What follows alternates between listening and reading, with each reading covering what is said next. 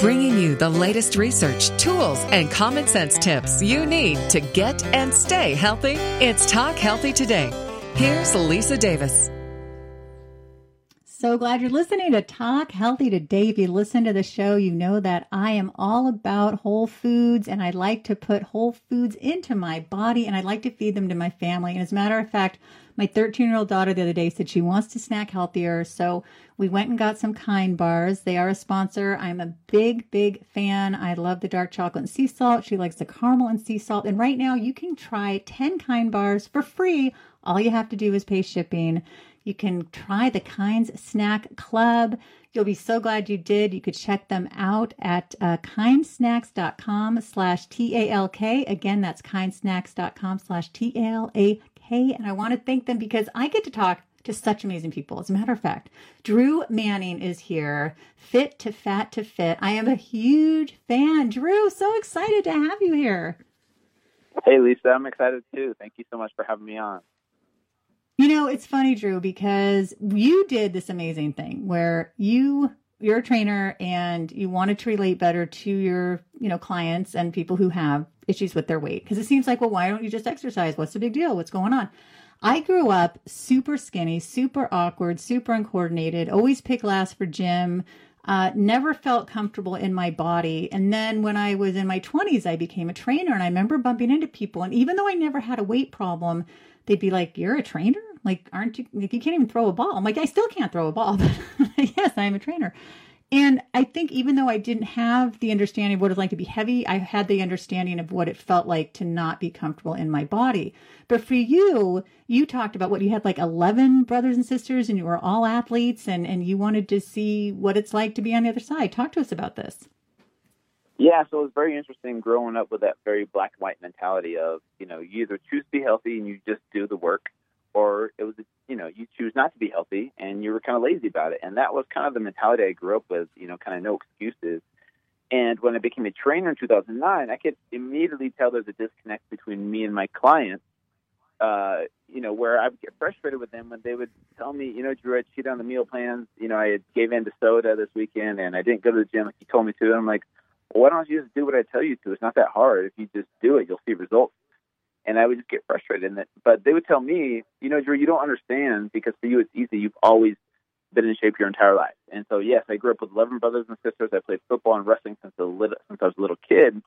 So all I ever knew was that it was easy to be in shape. All you do is eat healthy and exercise. And why is it so hard to stop drinking soda? So that created step away from the soda. Sorry about that. Yeah, it does, doesn't it? When you think it should be easy, but it's not. No, it wasn't. And it really created this disconnect. And so that's what caused me to think of ideas of, okay, how can I be a better trainer? Maybe I need to learn a lesson as a trainer, because a lot of trainers tend to think they know it all and are kind of egotistical about that. And so I was thinking of ways to relate to my clients. And I know it sounds crazy, Lisa, but the idea of getting fat on purpose made sense in my mind. Like it felt like this was a calling, something that I needed to do. And so I even Googled, to see if anyone had done this before on purpose, and no one had. And so that's where the idea of Fit to Fat Fit originally started.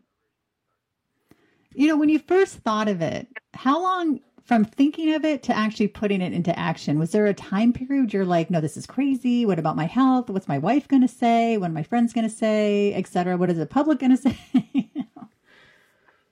Yeah, it took me about 3 months to go from the thought of initially thinking about it to, starting. And yes, I did talk to friends and family, and my wife at the time, I talked to her to see what she thought, and she was pregnant. And so it was kind of funny because she's like, "So you're telling me we're going to have junk food in the house for the first time in our marriage?" She's like, "I'm all for this," because, she was pregnant, had cravings.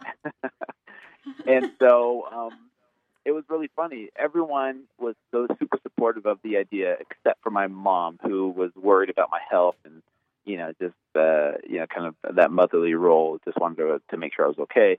But I did it anyways and, started a YouTube channel, started a website, bought some vlogging equipment, and it was like, okay, I'm just going to get started with this. And I had no connections. I had no marketing strategy other than at the time I was mostly using Facebook and just kind of ran with it. Started my website, fitfetfit.com, my YouTube channel, and my first meal was a dozen donuts, and I almost threw up. Oh. it was Oh I got through gosh. seven. I got through 7 donuts, and then from there it was such a humbling process, the whole journey. Yeah, you know, I was just so fascinated reading about you and seeing it, and I love your show, which we'll get into. I think one of the things that I thought was so moving was that you really started to feel bad, not only, you know, about yourself, but just feeling this like heavy weight, no pun intended, about what it's like to feel fat. And I heard you on another interview, and this guy brought up Tyra Banks and said she wore a fat suit for a few hours, and it's like, no, now I know what it's like, but no, you really don't. And I think the fact that you went through this so you can feel it, and then to say, oh my God, it's really hard, and I'm having trouble getting up, and I feel really sad, and this is like this mental, emotional thing that you went through. Yeah, I think that's what made my journey so relatable, is people saw how humbled I was, and I realized how wrong I was about this journey. I thought it was going to be just a physical journey of getting fat, you know, get some man boobs, a big gut, some love handles, and then I would lose the weight. I had no idea how much of this journey would become mental and emotional, and that's what made it so interesting and so relatable to so many people, is because they saw my eyes open, and they saw how humbling it was, and they saw, if you look back at my blogs and my YouTube videos that I put out there, you see me just miserable throughout this journey, because I've never experienced this type of lack of energy and lethargic, and just not being able to help out around the house with my kids, and how much of this journey became mental and emotional for me. And that was the biggest surprise, and that's where the biggest lessons were learned. Were more so on the mental and emotional side. I knew I was going to gain weight physically, but man, it was so humbling. But it also, that's what made it so relatable to so many people, I think, that were following it. And your wife really struggled with what you were going through as well, because you did become less helpful and you started snoring. And I think in your book, you open your book, something I wish I had in front of me. A friend borrowed it. Darn them. It was something about it's the snoring that always does it, or something. And basically how you looked over and your wife wasn't there. And that was just like one of the myriad of things that you both had to go through with this whole journey. Yeah. If you read my book, chapter 4, my ex-wife now, she was my wife at the time, but she opens up and is very honest and brutally honest at some points, where it was such a wake-up call for both of us, and it really tested our relationship. Even though I was doing this to myself on purpose as an experiment, she just saw how much my diet affected me as a person, not just my weight, but my personality changed, my self-confidence, my self-esteem. I was so uncomfortable going out in public, Lisa. Like, I would want to go up to strangers and say, hey, you know, I'm not really this overweight. I really look like this normally. Here's my website. It's just an experiment, you guys. This is what I normally look like. I kind of freaked out, because my whole life, my identity was my body. And you know, unfortunately, we do that to ourselves as humans, when in reality, there's so much more to us than our bodies. And I had to learn that through this journey. But my identity was based on what my body looked like. And once my body wasn't that, I had to find who I was. And so I was super self-conscious, and, you know, I would step out of the shower and I would cover up in front of my wife at the time. I didn't want her to see me naked. I didn't want to see myself naked. And those kinds of things really played with my head. But that's where I realized transformation is so much more mental and emotional. And I was wrong as a trainer, because I focused so much on the physical side of weight loss, because that's all I could relate to as a trainer. And that's why I think so many trainers tend to fail sometimes with helping their clients, truly connecting with them on the mental and emotional side, because all they know is the meal plans and the workouts and exercises and macros and calories and those kinds of things. But people know they need to do that. People know they need to eat healthy and exercise. It's the application of the knowledge that's hard to stay consistent for so many people.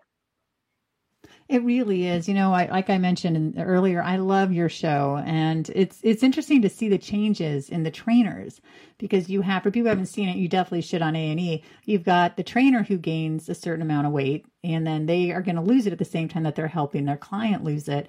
And I mean, one guy said, what was it, feeling fat sad, or is fat mean sad, or something with that, because he just was like, oh, you know, it was just so much, and he hadn't expected that. Yeah, it's so interesting, the dynamic of the TV show. So basically, in a nutshell, for those listening that don't really know, so the TV show is called Fit to Fat to Fit.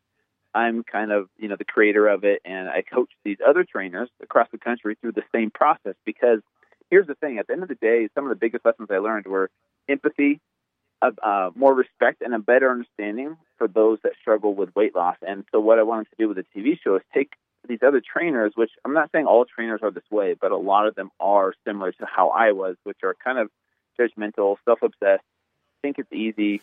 And then I put them through this fit to fat process where for 4 months they can't exercise and they have to put on weight.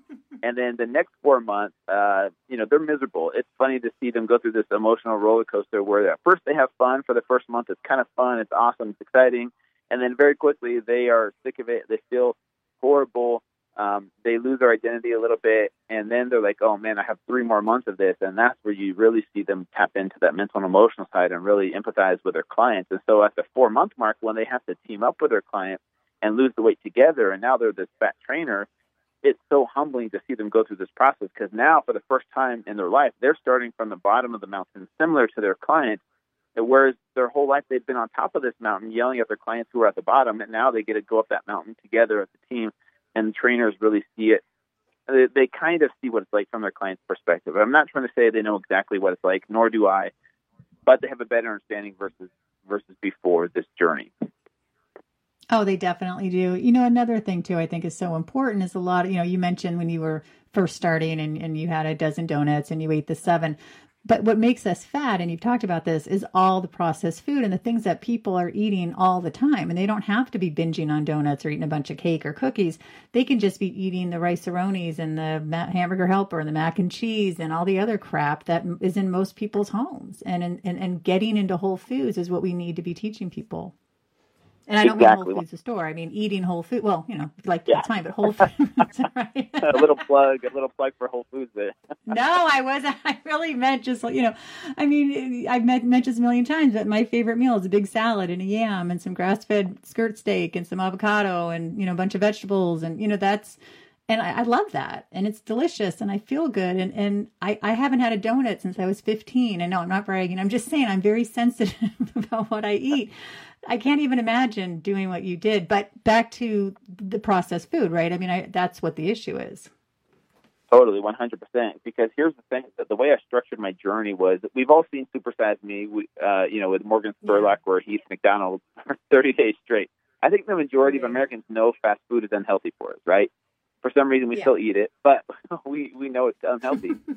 The foods that I focused on were a lot of the typical, standard American foods that we grew up on in the 70s and 80s. Things like white bread and white pasta and juices and granola bars and chips and cookies and crackers and the Rice-A-Roni and the SpaghettiOs and the mac and cheese and the top ramen and the sugary cereals and the sodas. All those cheap, cheap and affordable foods that you can buy at the grocery store that are convenient. And don't get me wrong, they taste good. Like Cinnamon Toast Crunch, to me, is like a drug. It is so good. I had it twice a day on my journey, almost every single day, and I get it. I get why people love it, because it tastes so good and it's cheap, right? And it fills you up for a period of time. But those are the types of foods that I attribute my weight gain to. I gained 76 pounds in 6 months of pure fat, going from 8.5% body fat to 32% body fat, eating these highly processed foods, and developed a non-alcoholic fatty liver in just 6 months' time. And my blood pressure was 167 over 113. And some of these foods are marketed to us as healthy, right? They say whole grains and all natural and even organic or gluten-free. And we think, oh, well, this is healthier for me. And so it's kind of sad to see, so many Americans just kind of following the media with what they're saying about these foods. And even similar with like the whole American Heart Association recently with the coconut oil thing, saying it's bad for you. And now people are like, oh, well, I'm going to better go to canola oil and vegetable oil. So anyway, that's what I took my weight gain to. Now, did you ever get scared? Like, what if I can't lose the weight? Or what if I get, really into these foods and I can't give up that Cinnamon Toast Crunch? And I'm not even saying that jokingly. I mean, you mentioned there's like an addictive quality with those foods. There really is. And that's another valuable lesson that I learned was when I transitioned from fat to fit, those first 2 weeks of going back to Whole Foods were literally hell. Even though I was excited to eat these foods again, first of all, the food did not taste nearly as good as I remember it. So I really do think your taste buds change and adapt to the foods that you're eating. So when I was eating, whole foods again, I'm like, man, this does not taste as good as my Cinnamon Toast Crunch and Mountain Dew. And the other thing was how horrible I felt. Here I was, this trainer, a proponent of living a healthy lifestyle, feeling so horrible those first 2 weeks where I had headaches and I was grumpy and I was moody and my body was going through these withdrawal symptoms as if I was getting off of drugs, right? Saying your body's like, I want those drugs again. And now getting off of them was a very humbling process for me to go through, but it clicked in my mind. I'm like, this is exactly what my clients were telling me when they couldn't give up those foods and they kept giving in to the sodas and their treats that they wanted. They've had their whole life. And I realized how powerful that emotional connection to food really is, and it really is an addiction. And so my eyes were open. And yes, the cravings, in my opinion, do become more manageable over time, the more consistent you are. Like you said, you haven't had a donut since you were 15. You probably don't ever really crave a donut. But if you had one every week, most likely you would tend to crave it more.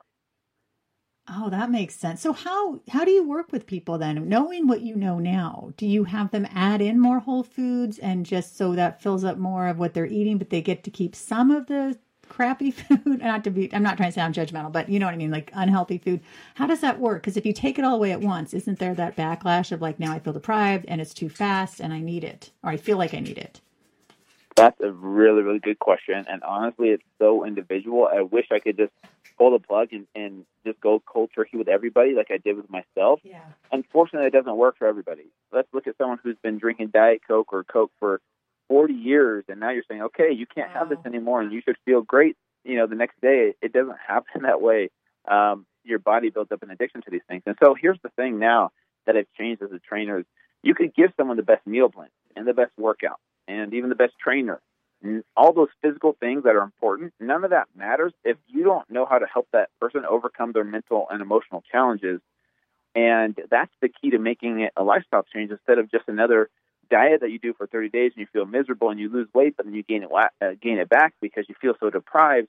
That's what so many Americans with this diet mentality that we go through is, I know the physical stuff is important, but that's not the most important part for people. People know that, but it's helping them on the mental and emotional side of helping them understand why they're addicted to these foods and building a support system and accountability for them to help them get off of, if you will, get off of these drugs and build a community of support for them to help them through this process, just like someone else getting off of, an alcohol addiction or even a drug addiction. It really does require that kind of community support to help that person.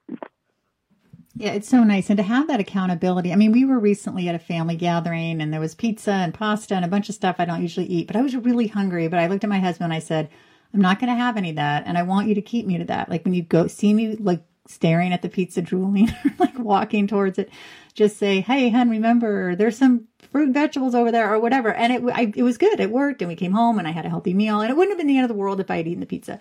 But it was just the point that sometimes you can be in a situation where you'll feel crappy. I have a lot of food sensitivity. So for me, it's more complicated. Like I really will have like what's called a food hangover, and I'll feel crappy for hours the next day. And I'm like, that's not even good pizza. If I'm going to eat good pizza, I know where I'm going. Like there's a place where everything's organic and local and awesome. You know what I mean? Like I'd rather wait. So it is nice to have that accountability. Yeah, and it's so important, no matter who you are. Even for me, I needed accountability on my journey back to fit, even though I was only overweight for 6 months. And yeah, luckily I had a blog and people following me, after being on all these TV shows, because I knew if I went to the grocery store and got Cinnamon Toast Crunch and someone's like, hey, you're the Fit guy, what are you doing eating Cinnamon Toast Crunch? I thought you were on your journey back to fit. I would have freaked out and said, oh, yeah, you're right. And so it kept me accountable. But so what I'm saying is we all need it, but it's so valuable and so important. But here's the interesting thing with food is it's so weird that we live in a society where food makes us feel guilty as if it's a sin, as if we're sinning, right? Like it's almost a religion. And to have that relationship with food, I don't think is that healthy, where we eat something and instantly afterwards we feel so guilty, right? It's like, when did that become an issue? That wasn't that way 100, 200 years ago. It's just we become so obsessed about our bodies and what our bodies look like. And this kind of ties back into what I learned is that, there's so much more to us than our bodies. We have so much more to offer this world than being 5% body fat and being skinny, because we think that's what we're supposed to be. And that really brings value to who we are, when in reality, there's so much more to us. So my goal now isn't really just to help people get this perfect body that they're looking for, but to be happy with where they're at in their journey now, so that they love themselves now, instead of saying, okay, well, you can love yourself when you become skinnier, you hit this goal. Teaching people how to love themselves the way they are while they're on their journey and working on a better version of themselves, but not tying their happiness to the result or the outcome only, and helping them enjoy the process, like love the process of wanting to live a healthy lifestyle. Why? Because you feel better that way. You feel better eating healthy food. Like you said, if you eat that pizza or something, it's going to cause this. It's going to make you feel like that. So if we could just teach people to learn to love themselves during the journey, I think, especially in the fitness industry, it'll help so many more people not focus on the outcome, but focus on the process. Drew, I adore you. I adore you even more, because something that I've said for years that drives me nuts is, I'll see these shows where they're like, you can wear this beautiful dress once you've lost the weight, or you have to wear these schlumpy, crappy clothes to work out in. But once you lose weight, it's like, what the hell? Why can't you just love yourself all the way along? Like, why do you have to look like a schlump? Why can't you feel good about yourself wherever you are? So I'm so glad you said that.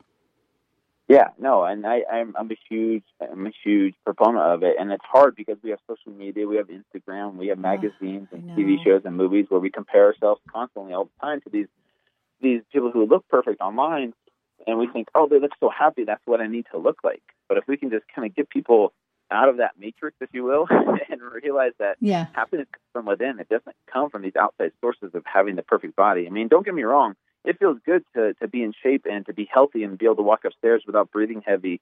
That's part of it, but it's not the whole puzzle. It's just one piece of it. And so my whole goal is to focus and help people on the mental and emotional and even spiritual challenges of achieving health, which isn't just looking a certain way. Oh, I completely agree. Drew, the time goes by way too fast. I want to have you back because I want to talk keto. There's so many different things that I want to talk to you about. In the meantime, tell us all the ways we can find you on social media. Yeah, so it's really easy. It's just fit to fat to fit, and that's with the number 2. So fit number 2, fat number 2, fit.com. And that's my Instagram handle, my Facebook, my Twitter, just at Fit to Fat to Fit. That's the name of my book as well, if you want to check that out. The New York Times bestseller. It's a pretty good book, I think. But and then the TV show, the TV show is Fit T.O. Fat T.O. Fit, and season 1 is out there on demand, and season 2 is coming in January of 2018. So be on the lookout for that. Season 2 is even more awesome than season 1, in my opinion. And then my podcast is also called Fit to Fat to Fit Experience. If you want a good podcast to listen to. Woohoo! My gosh, Drew, you are just doing such great work. I'm just such a fan. This has been so much fun having you on. I want to thank everyone for listening to Talk Healthy Today. You can check us out on social media, on Snapchat and Twitter at Talk Healthy, the number 2 day, on Facebook at Talk Healthy Today Podcast, and on Instagram at Talk_Healthy Today. Everyone, thanks for listening and stay well.